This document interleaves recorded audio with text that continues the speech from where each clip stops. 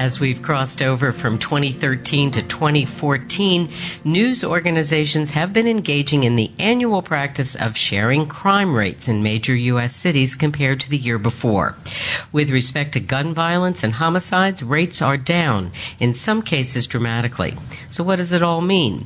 Well, I doubt you'll see anyone concerned with this issue doing a victory dance, and communities continue to look for deeper and broader solutions to lives cut short and what the criminal justice system alone or better policing have to offer. Into this mix, we're hearing more about the role that healthcare can play and is playing in a number of major cities. And it's about more than better identifying people with mental disorders who might become violent, although that's important. It's the day-to-day vulnerability to being impacted by or resorting to gun violence, often among the young and often gang-related, that many in healthcare, especially those who work in emergency departments, have come to know too well and are working with others in the community to address. So that's what we're going to learn more about on this edition of WIHI. And welcome to WIHI, an online audio talk show from the Institute for Healthcare Improvement.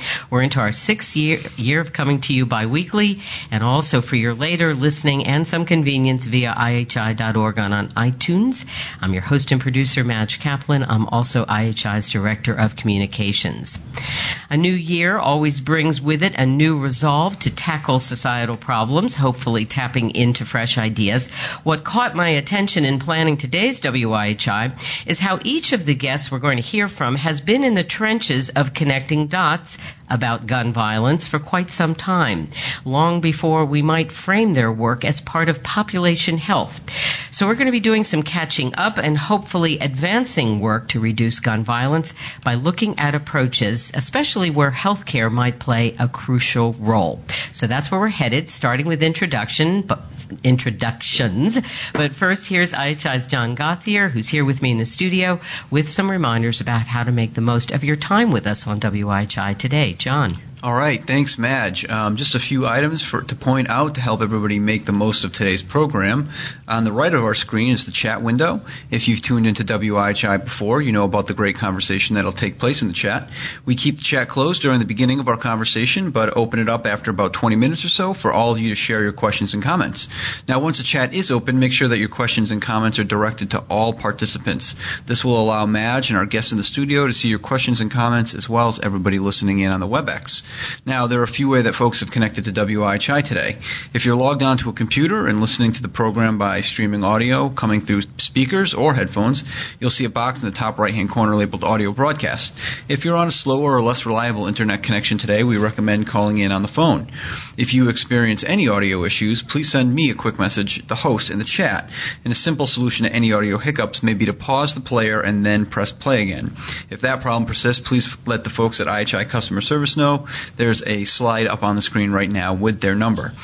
Also, if you're hoping to get your hands on today's slide, I'll provide a direct download link. They'll be posted at our archive at ihi.org/WIHI, along with today's chat and other helpful articles and resources mentioned by our guests.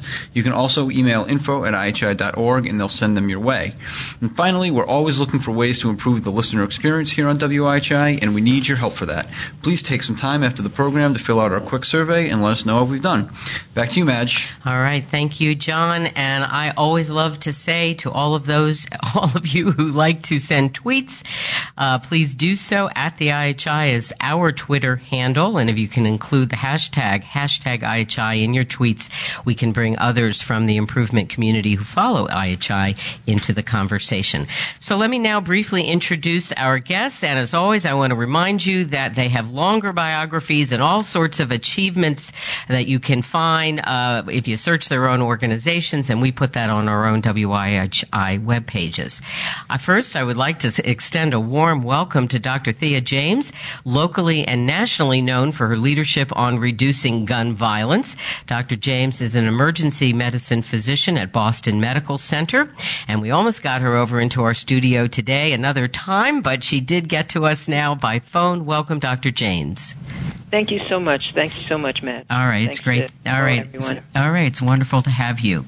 Our other guests are also joining us by phone, starting with Rachel Davis, who's Managing Director at Prevention Institute, based in Oakland, California.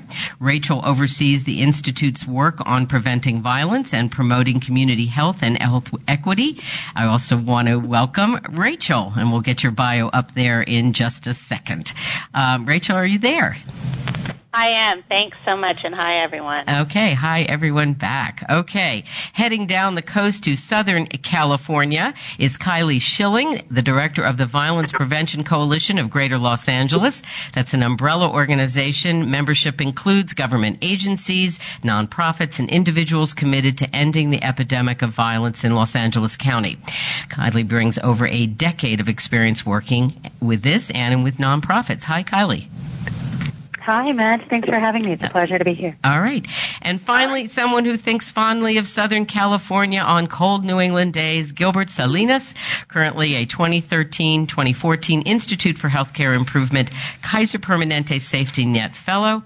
Out in California, Gilbert is the Director of Patient and Community Relations at Rancho Los Amigos National Rehabilitation Center. He has a long and strong history working on violence prevention. Welcome, Gilbert.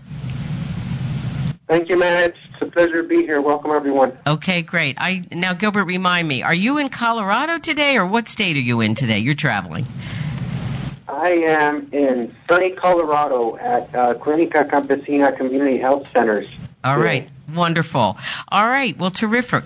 All right. So here's what we're going to do as an opener. And we're going to round the horn very fast, and I'm asking for quick answers from each of you. I'm going to start with you, Thea.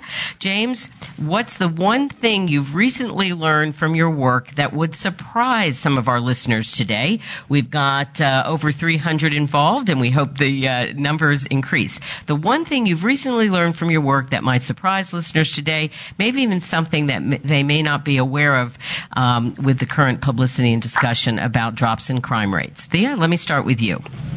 Well, the one thing I would say, and I'm saying this because I would imagine that maybe many of the listeners don't know that this exists, but I would say that the one thing that we have learned is that that the emergency department is a unique place and presents a unique opportunity for reducing youth violence by presenting an opportunity to make an intervention.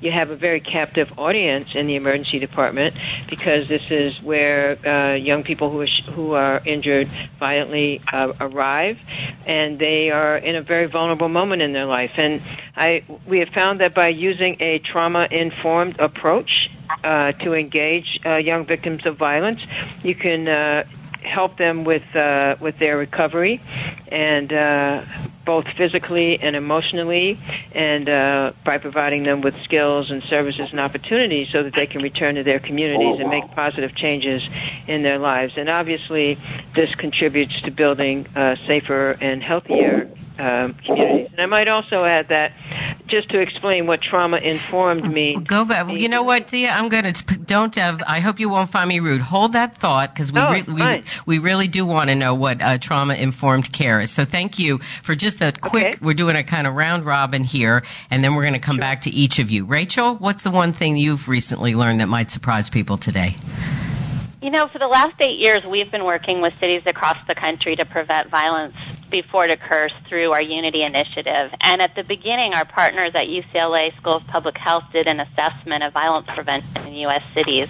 And through the interviews they did with mayors, police chiefs, school superintendents, and public health directors, as well as a review of violence data in a third of the largest cities, they found that the cities that had the most coordination and communication across those sectors and with others also had the lowest rates of violence. So the notion of coming together, working on this problem, is really correlated with better outcomes. And that's really informed a lot of the work we've done with cities, and increasingly we see more and more cities implementing this coordinated multi-sector approach to prevent violence. Okay, thank you so much, Rachel. Kylie, one thing that might surprise listeners, just kind of quickly. Sure. and I'm going to echo a bit of Rachel's point about collaboration. And I think one thing that surprised me getting into this was how often folks assume that gun violence is not their issue, that it belongs to gun safety advocates, and it does not belong to. It's not the primary issue of gang interventionists or hospitals, and that there's a definite resistance to engaging on that.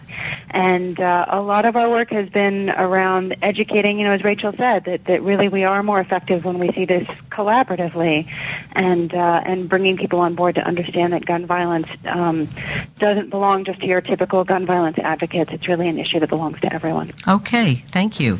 Gilbert, you kind of get the last word, at least on this round robin, and I think we'll just use this as a segue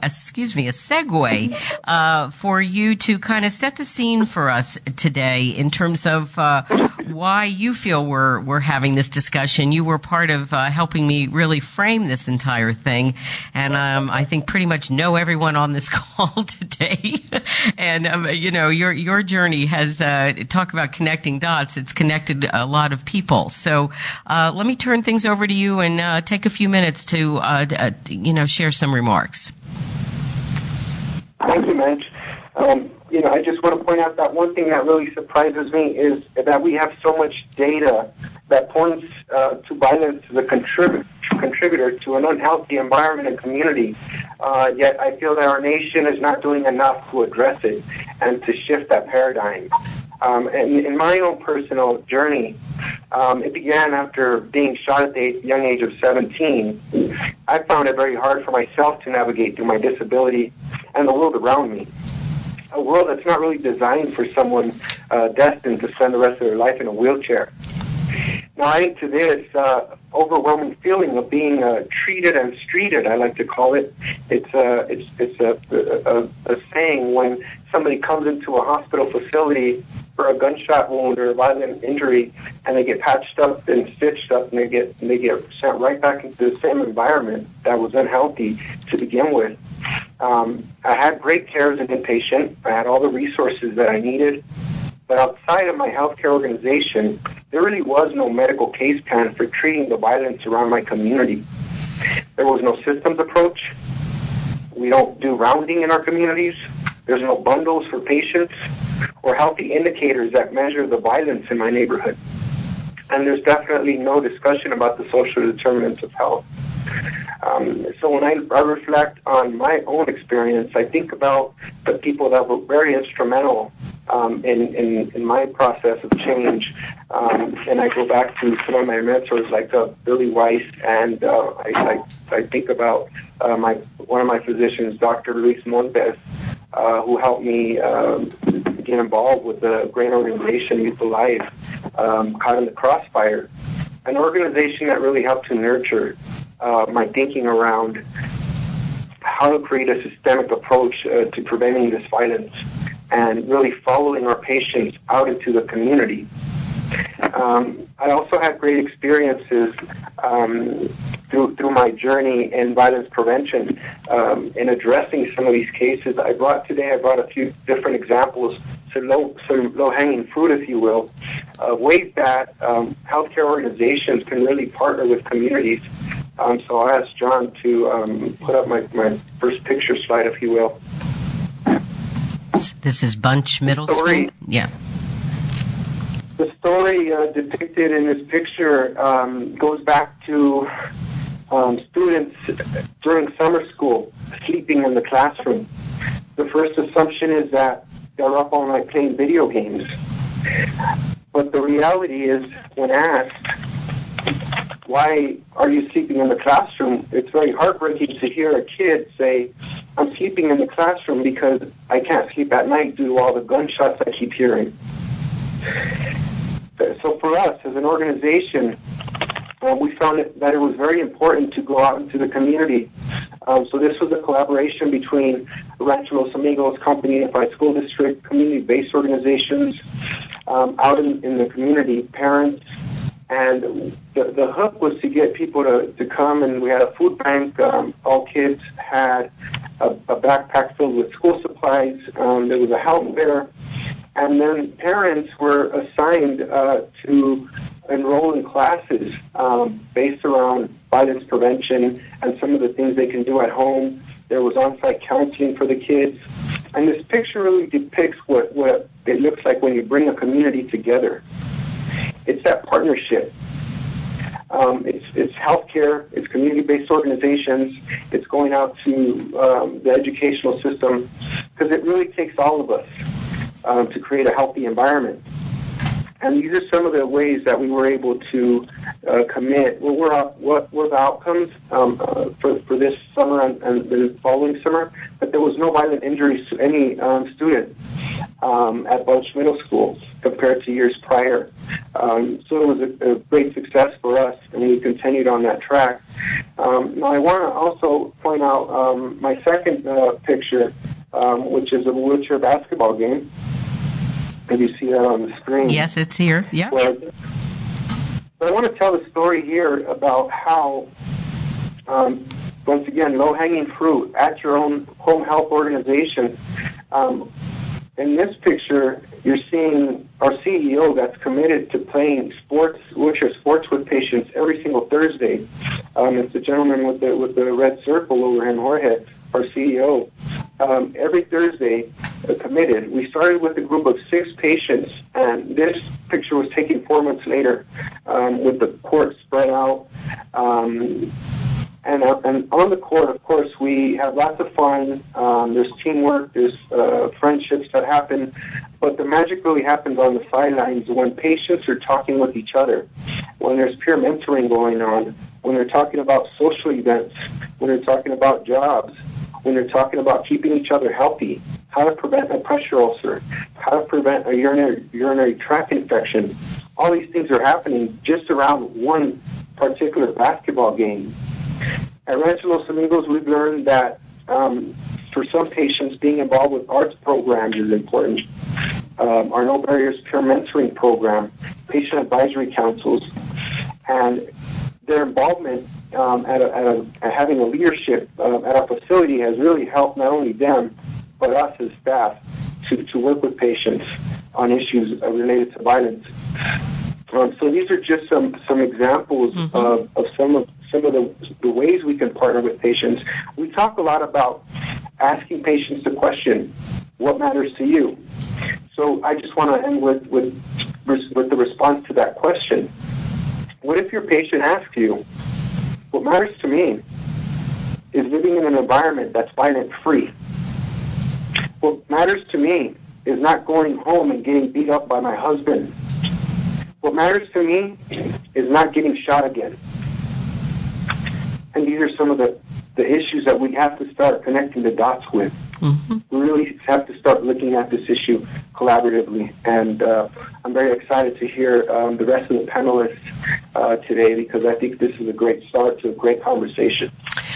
Wow. Thank you so much, Gilbert. I really appreciate it. We're also showing, for those of you who are on the phone and not logged in, we're showing a nice slide that in addition to Gilbert's photos, we have some resources that he listed. All our resources, as John said earlier, we assemble them on a resource document that's available on the website by the next morning. So don't get too caught up in having to write down all these links. They're all there for you. Okay, thanks, Gilbert. Don't go away. Kylie, I'm going to turn to you next. So I'm wondering, is the Violence Prevention Coalition of Greater Los Angeles in some respects the embodiment of what Gilbert is describing? In what ways has that been effective, and how has the healthcare perspective or the healthcare community itself been important to the efforts that you're working on? Kylie. Sure, thank you. And I would say I think we certainly aspire to be what Gilbert was talking about. We have a 23-year history of working in the community. As you mentioned in the beginning, the Violence Prevention Coalition is an umbrella organization. We have right now over 130 members. Those are organizations and individuals.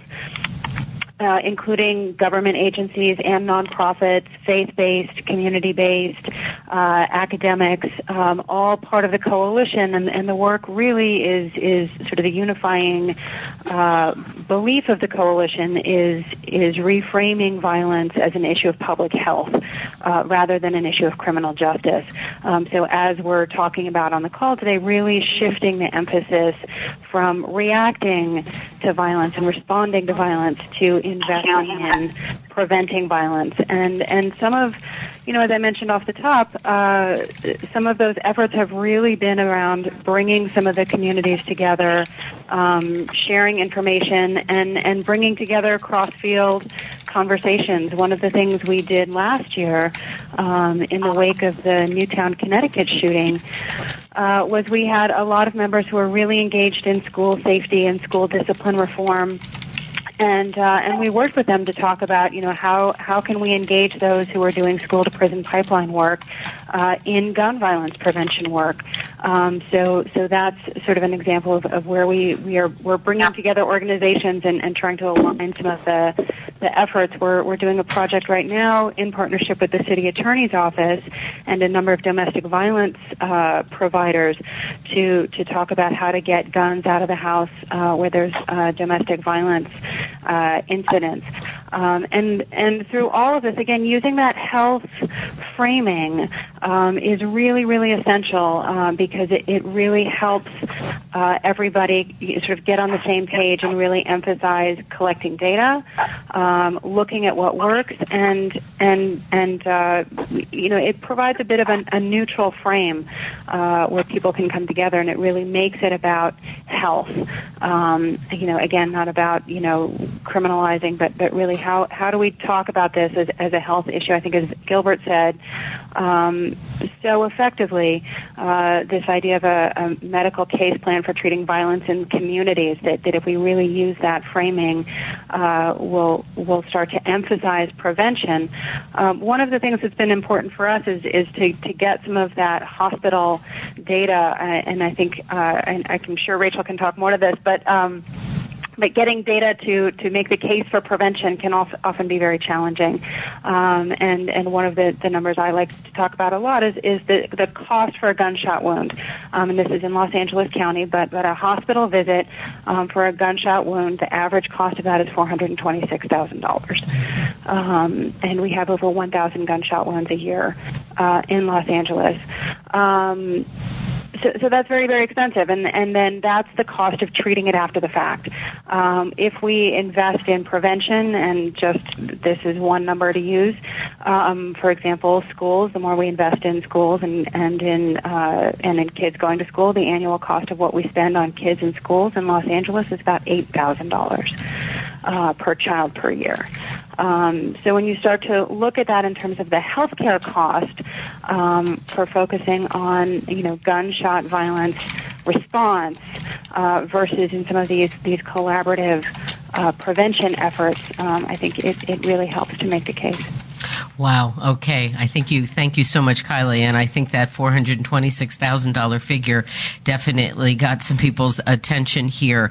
Kylie, thanks for framing that. We'll circle back with you during Q&A.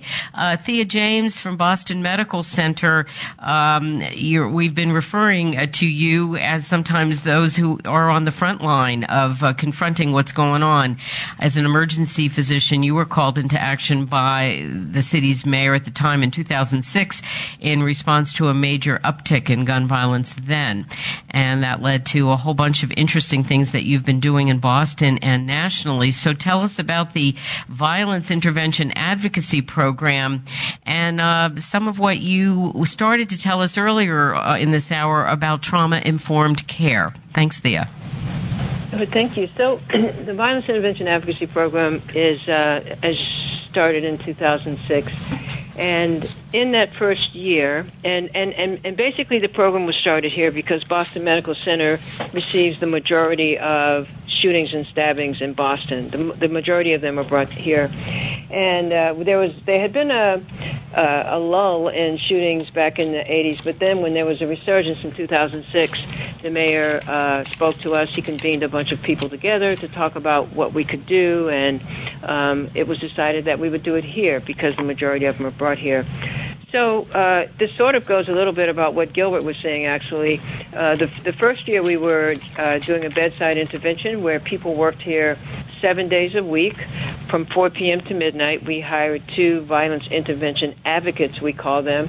And in that first year was basically bedside intervention where we would learn mostly who our patients were, who our clients were, how they wound up like this, how they wound up injured, what were their lives like, what would be the challenges to helping them, what would we need to put together to be able to help them, and what would be the barriers. And in that first year, through learning all of that information, we did exactly what Kylie speaks about. We put together a lot of community-based partners to help us to provide services for these young people. And then in the second year, we actually went out to where Gilbert was affiliated with before, Caught in the Crossfire, to learn how to do a case management model.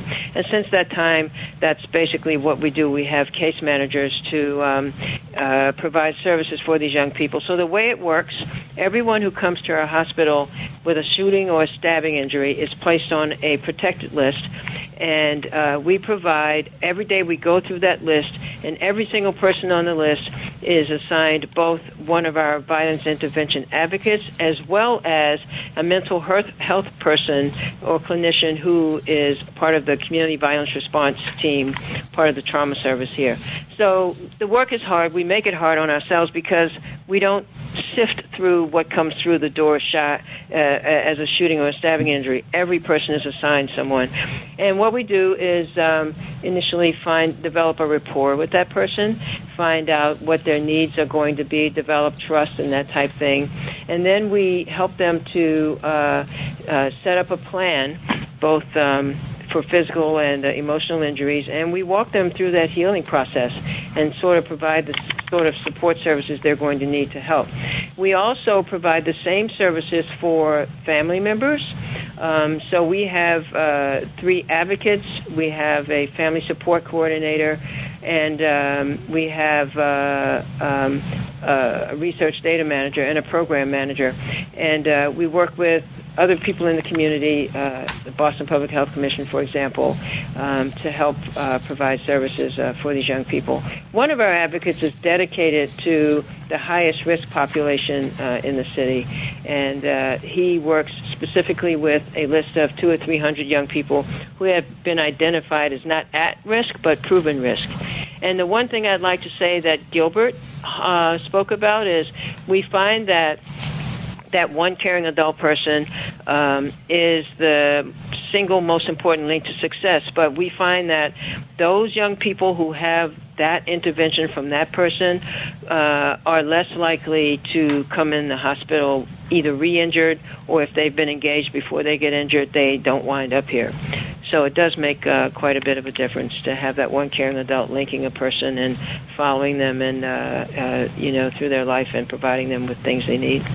Let me just ask you very quickly, and just because I want to make sure everyone got it, I found it such a good concept, and maybe those joining today were more informed about this than I was, but I want to make sure people understand, what's the definition of trauma-informed care?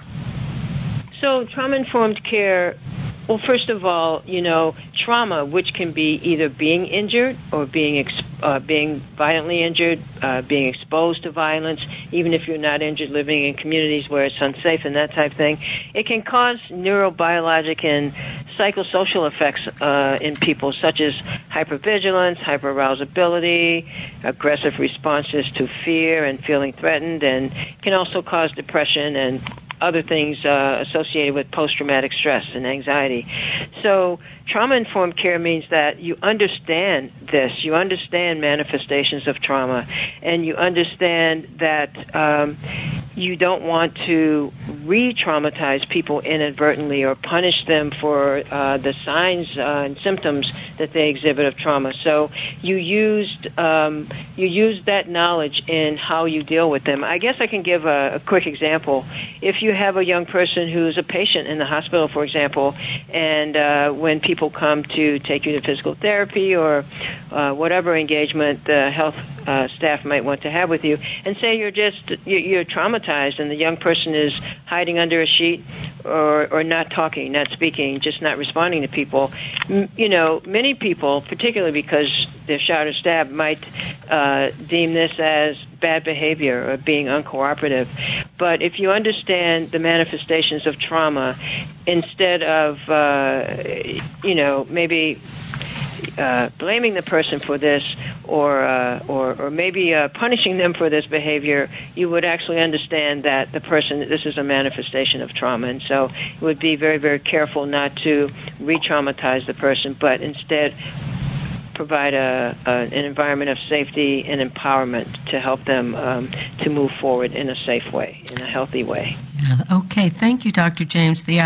And we did put a link up there here in the chat box for the National Violence Prevention Network. The work at Boston Medical Center has served, if I'm understanding this correctly, as a model for others around the country. There are many initiatives and projects. This is a particular one that is hospital-based in a number of cities, and we have where people are working on from the perspective that Thea has been talking about, and also sharing and learning together. So people will take advantage of that. All right, Rachel, we're coming to you, the Prevention Institute. So you're working on underlying causes of all sorts of issues, including gun violence. So as you're listening to our other panelists today and sort of thinking about what the goals of the Prevention Institute are, connect some of these underlying things for us. And we've got a bunch of slides that you provided us with, Rachel. Thanks. Thanks. Well, as Gilbert already noted, violence really is a core community health issue. People can't walk outside or won't let their children play in communities that aren't safe. Businesses don't want to invest in the communities that aren't safe. And fear of violence and an exposure to violence is really traumatic, as Dr. James was just talking about. And so that violence and fear of violence creates a toxic and unhealthy environment. So on the other side, being safe is really a core element of health, and having a safe community is fundamental to being a healthy community. So as people have begun to really recognize and understand violence as a health issue, it's changed the approaches people take to address it, and it's brought more people to the table to be part of the solution. And I think Kylie really spoke to that when she talked about LAVPC. In my opening remarks, I mentioned our National Unity Initiative, and that work is really centered around utilizing a public health approach, which means addressing the underlying causes of violence through a coordinated and multi-sector approach. It means looking beyond individuals to really what's going on in their environment and in their community. For too many young people today, violence is really the most pervasive part of their environment and of their growing up experience. And since violence is a learned behavior, we can expect that when young people grow up with a lot of violence, it puts them at risk for being victimized or perpetrating violence. So the public health approach really looks at the whole community, and not only at what the police can do, but also what Parks and Recreation, economic development, public works, transportation, schools, public health, and the healthcare system can do. And so through this work, we've really learned a lot. And the first is that violence has traditionally been looked at as a criminal justice issue, which has meant that too often we're waiting until after it's occurred to address it. And of course, healthcare practitioners really bear witness to the worst possible outcomes of waiting for the aftermath. Importantly, and this is really the second key lesson, violence is preventable. There's really some skepticism that remains about that, and we see that phenomenon in prevention across all kinds of topics.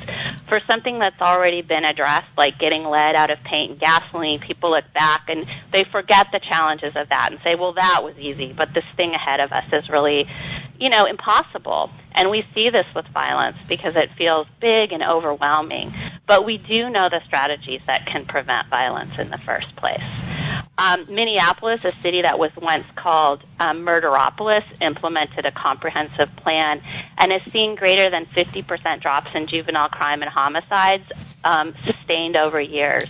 With its comprehensive gang reduction and youth development plan, LA has seen 57% reductions in gang homicides citywide.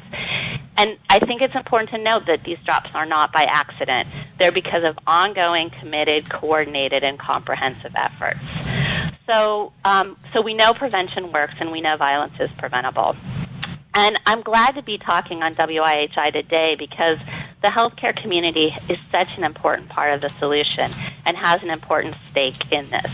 In addition to bearing witness, the healthcare system also bears a lot of the cost. And Kylie gave, great numbers in terms of how much it really is to treat injuries from violence. And we also know that other health problems are exacerbated by violence. For example, chronic diseases related to healthy eating and active living. We know violence is really a barrier to healthy eating and active living. So at Prevention Institute, we've been really attuned to the opportunities that are emerging out of health reform. There are specific models in health systems like the Centers for Medicaid and Medicare Innovation, Community Transformation Grants.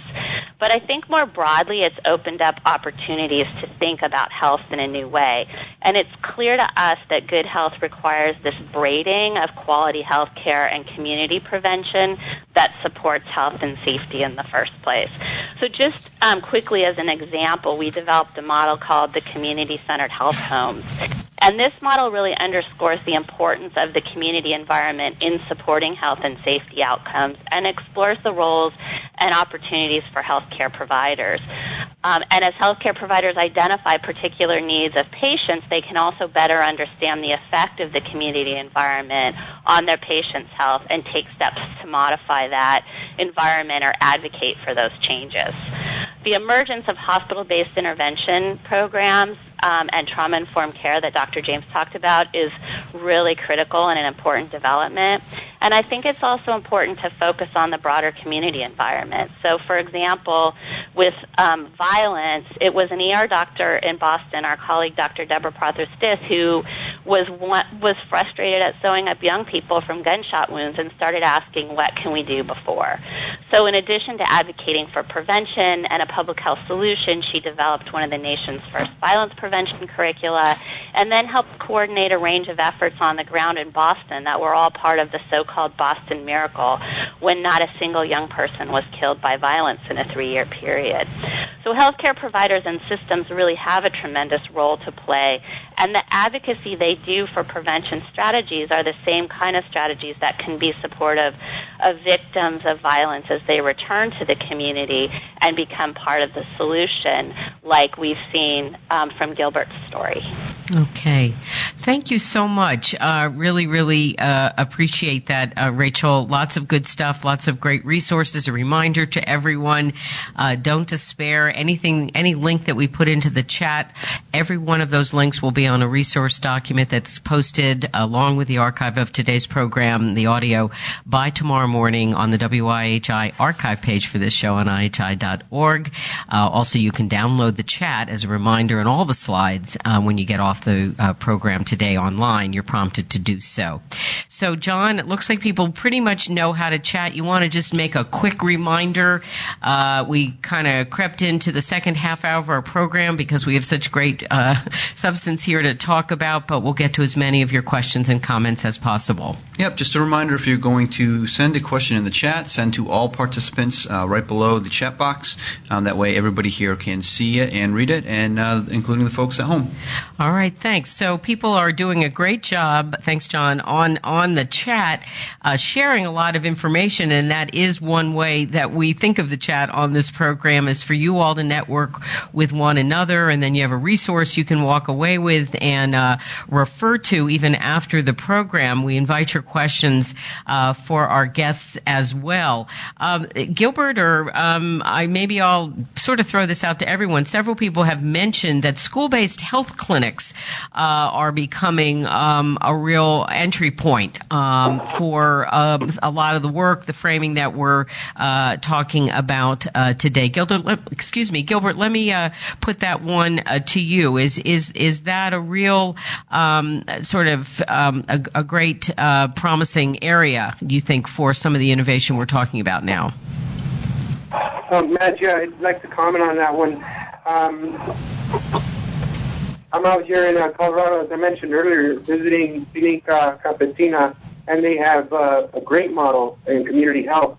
But I've been seeing this trend across the nation with different hospitals really inviting community health clinics as part of their healthcare system. They've been very effective. Some of the conversations that I have heard are around, youth coming up to so they have a pediatrics primary care physician on grounds, making things more reliable for patients. There's continuity. I've been hearing nothing but great things about community-based health clinics, and I really think that it's a great segue into the community, being that school sites are typically neutral zones for a lot of our kids and parents. Okay. So I think it's a great idea. All right. Thanks very much. Some questions popping up about statistics around violence, in this case in the state of New Mexico.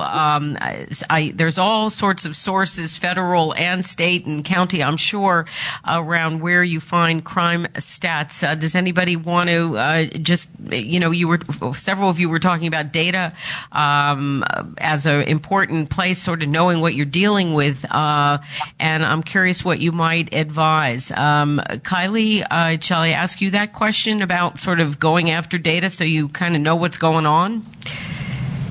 About where to look? Yeah, where to look. In other words, somebody is curious about statistics of violence in the state of New Mexico. So that's just an example. We don't have to talk about just where do people go to start getting some of that information? The CDC is a great place to start. Their Centers for Disease Control. They have Rachel, you can maybe help me out here. The National Center for Injury Prevention and Control at the Centers for Disease Control. They tend to have a lot of that nationwide data. Okay. Yeah, that's true. They do. Okay. They absolutely do. Okay, that's the thank you.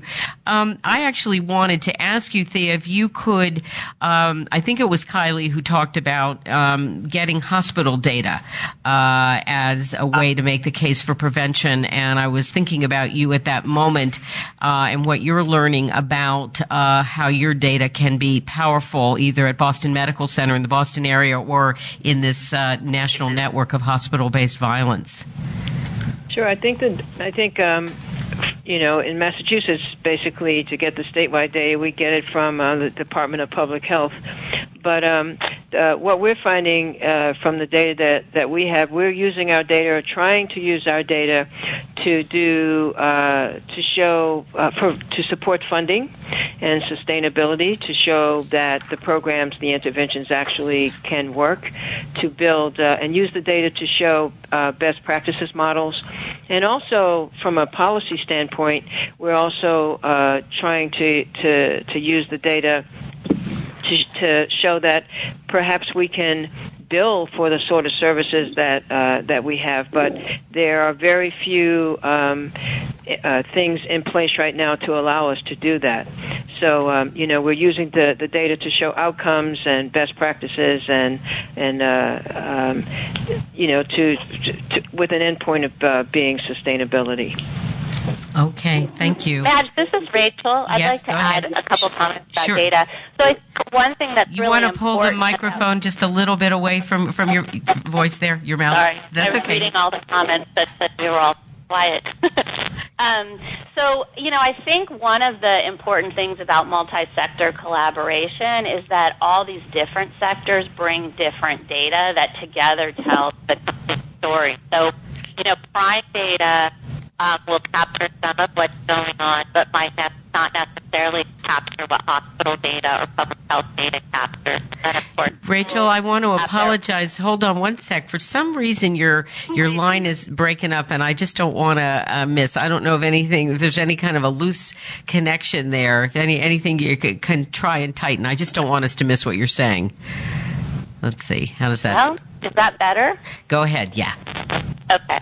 So each sector has data that when you put it together, you get a much better complete picture of what's going on, and that can really help drive the right kind of strategies in the right kind of places. The other thing that I'll say is that there's an emerging model called the Cardiff model, which really uses emergency room data to help inform specific strategy interventions. And so by really utilizing data of coming in for what injuries and from where, that's really enabled people to zoom in on places where there's a very high risk of violence and develop policies and strategies that can be very responsive to what's going on. Okay. So here's what you could do, Rachel, if you don't mind, is if you don't mind chatting in, putting in the chat box there, and to all participants, the emergency data repository you were just talking about. I'm sorry, for some reason your line keeps going in and out, but we almost got it. Maybe some people heard it better than I did. So I think it's Cardiff something, but maybe you could just chat that in. Okay, I can hear her doing so. All right, I'm trying to look at some of the questions here. Somebody all right, the Cardiff model utilizes ER data. So Cardiff, Cardiff. Thank you for that. I really appreciate it. Who wants to talk a little bit about healthcare and kind of the police community and what we're discovering about that collaboration in particular? We haven't really said too much about the police, and sometimes it seems that's all we hear about when the discussions are through the media and kind of what the police are doing. So, Dr. James, maybe I'll start with you, kind of about what's going on in terms of healthcare and sort of community collaboration in the police. Well, there is a program here in Boston that falls under the Boston Public Health Commission, and again, one of our interventionists or case managers is specifically assigned to that population. So the police have identified, again, 200 or 300 of the most at-risk or proven risk young people in the city, and our interventions have been targeted toward that group of young people, and thankfully, it is a one-way stream of information. You know, the police provide that information or provide the data without any, expectation of anything in return. And that has been quite useful to us and allows us to identify people and either prevent anything from happening to them, and also providing the same services that we would provide for them had they come in as an injured young person. Mm-hmm. So that's been quite useful to us. Thank you, Kylie. What about for you in terms of police? I think, this is a challenging question. A big one, yeah. I think there is, that police are often invested in very heavily when we talk about increasing community safety, and I think there's a lot of resistance in the communities, certainly among our membership, where there is a lot of violence, because it's seen as an antagonistic relationship, and I think they're seen as a investment in suppression at the exclusion of investment in prevention and in community strengthening. And we certainly see that with some of the, you mentioned schools before, the desire to focus on student development and changing school climate rather than bringing in more law enforcement. So it can be challenging because law enforcement also does need to be a partner in a lot of this. And I'd invite Gilbert to pipe in on some of this. I know one of the places in Los Angeles where we have a very progressive police chief, Charlie Beck, who's really done some great work turning around the LAPD and really focusing on having the police really connect to the community and a bit of I could say cultural competency among the police. And one of the main things that he did was he incentivized, he basically flipped the incentives for his officers to say rather than, having an arrest quota, we want to say, the more kids you keep out of the system is how we will base sort of, we'll do the assessment of how well you're doing your job by how many kids you actually keep out. And so flipping that incentive, again, to emphasize the prevention, to emphasize community strengthening, I think is where that partnership really works best. Mm-hmm. Gilbert, I'd love for you to pipe in on this. Yeah, thanks. Sure, Kylie. I just piggyback off of your comments. I really love the focus that Chief Beck has, and it really has created a change in our communities. I've seen a huge shift in the way policing is enforced and looked at in our communities of color. I also think that they've gotten to a realization that for the first time in our country we have over 2 million people incarcerated behind bars, and just in the state of California we're spending more than $10 billion a year on the budget for the California Department of Corrections. And in education, for example, we're spending $7.1 billion on all the UC and Cal State universities combined.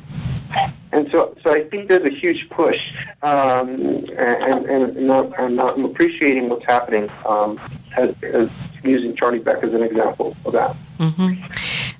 Thanks for that. Dr. James, I want to ask you a question, which is sometimes if you just say to walk into a healthcare organization or sit in a meeting, you start talking about violence, one of the first things that someone might assume that you're talking about is violence perpetrated against healthcare staff. And while that could be the subject of a whole other program, and that's not exactly where I'm going, it is a way that in which I want to ask you, what about the attitudes, even in what we often think of as the wonderful emergency department where people kind of see it all and do get a quick education, but what are the attitudes that maybe continue to need to be worked on?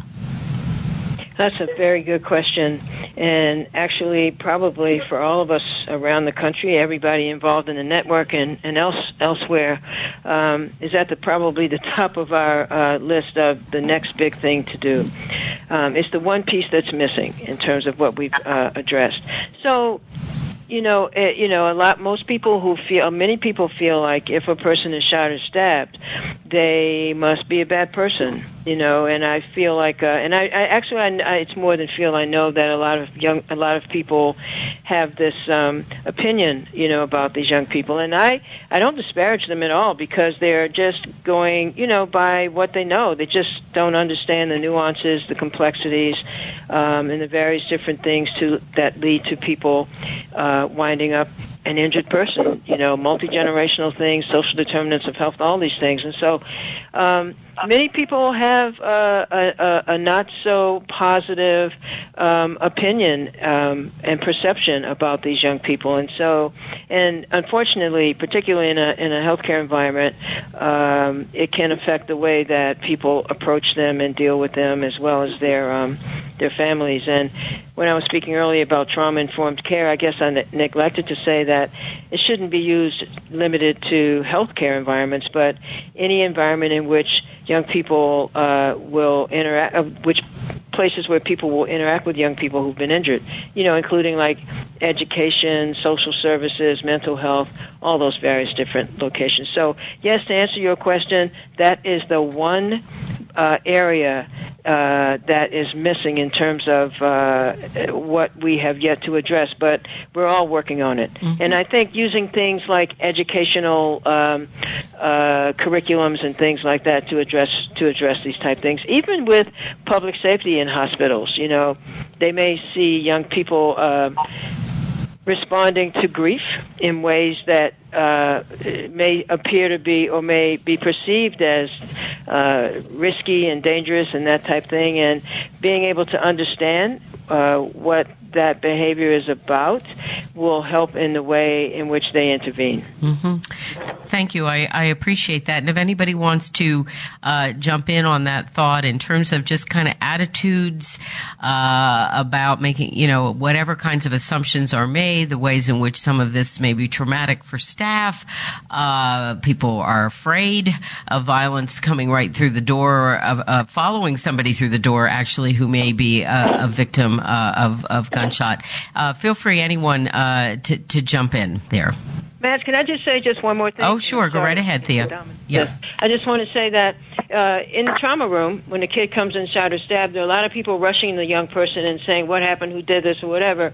And they usually just lie there with their eyes closed or they don't say anything. And sometimes I can just approach the bedside and say to the person, I'm so sorry this happened to you. And they open their eyes and big tears rolling down their face and this type of thing. So I'd just like to say that once we've gotten to know young people, these are the warmest, most vulnerable, and in many cases, extremely intelligent and smart young people.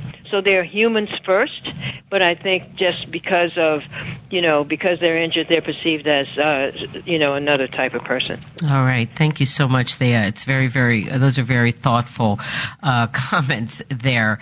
I see we're sort of 5 minutes to the end here, so maybe I'm going to just go around the horn. Maybe we'll still have time to come back to you, Thea, one more time. Love to give anyone an opportunity to add to anything that I threw out a couple of questions, but anything you'd like to say about that, or just something you might want to leave us with. Rachel, why don't I start with you? All right. Is my line okay? Your line is okay. Sorry. Okay, good. Apparently it's not, everyone is not experiencing your line in the same way, so I apologize on that. Go ahead. No worries. I mean, I think that this touches a little bit on the last question you were asking, but maybe in a different way. I mean, really the face of most violence in this country, both perpetrators and victims, is young men and boys of color. And, I think for the most part, we've been socialized to be fearful. We know there's a conflation in the media between race and crime and youth and violence. And, I think that has implications for how we've treated this as a criminal justice issue, why we're up to 2 million people incarcerated, and that the fear that has come along with that conflation has really driven a lot of the policies and the fear that we have. So really, I go back to the point I made before that we know this is a preventable issue. The real challenge is social and political will. And I think that we're missing that in part because of who the victims are. Okay. Thank you so much, Rachel. I really appreciate it, and I want to thank you for your participation today and all your help in prepping for the program. Kylie, some thoughts from you? Sure. I think I'm going to echo a lot of what Rachel said, and also just continue to emphasize. I think as we open the conversation, really talking about collaboration and cross fields, bringing everybody in to find solutions. That it's part of it is about treating the individuals, but sort of keeping all of those levels in mind. That we also, as Gilbert said, we have to be working in the communities to recognize how can we create change in the communities, and then also thinking on the policy level. How can we reset what the default setting is to focus on prevention and to promote positive behavior. In terms of cultural norms and social norms, and also in terms of the communities where folks live. Great. All right. Thank you so much, Kylie. Great perspective. A lot of resources there. We're so grateful that you could be part of all of this. Gilbert, some thoughts that you might have. And by the way, one thing that's also been on my mind throughout is, and again, might be a whole other program that we could develop, is what might we learn, or are we learning from how healthcare and how other communities are addressing some of these issues outside the U.S. Very important. So I don't know, Gilbert, if that's anything that, you've been looking at, but maybe that's one direction we might also pursue for future. Well, I'll touch briefly on that, just based on the fact that this year I have the privilege of being around 5 fellows from the UK, one from Denmark, one from Canada, and one from Qatar in the Middle East, and just the shock that they have over the amount of gun violence that happens in this country, and I'm learning from them on how their systems are really aligned with the social care that needs to happen in our communities. So there's a lot of learning to do there from people from European countries and other countries around the world. I just wanted to end with really going back to connecting the dots. So IHI uses the AAA methodology where we talk about improving population health, improving the community health, and reducing costs. I think today's show has really pointed out some of these some of the ways that we can do this. In population health, are we looking at our physicians looking at their panels and developing registries around patients that might be associated with violence or have been injured with violence? Community health, should we invest in more community health centers and school-based clinics, which are showing great successes? And of course, reducing costs. If you want to make a business case out of it, the cost of just in 2013, we spent about $2 billion a year to treat victims of firearm-related injuries. And also, 1 out of every 3 patients hospitalized for gun injuries is uninsured. So there's plenty of ways to make a case, a business case, to reduce violence. And can we harness those dollars to prevent violence? Could we invest those dollars, a reinvestment of those billions of dollars being spent on the cost of violence across the United States? All right, thank you, Gilbert. Thea, quick final word, and then we'll say goodbye to our guests, and we're going to invite people who can maybe to stick around for a few minutes and learn a little bit about our Office Practice Summit coming up, very much focused on the community and population health. But Dr. James, I'm going to give you the last word here. Well, just one thing, just one single thing. I just want to talk about the National Network of Hospital-Based Violence Intervention Programs that was started by 8 programs, and now we have 26 programs and 12 emerging programs.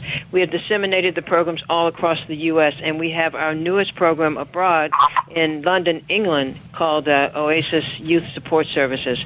And so I just wanted to say there is hope on the horizon, because we have disseminated these programs, and we provide technical assistance to people who'd like to start programs, and we focus on policy, research, workforce, and mental health. All right.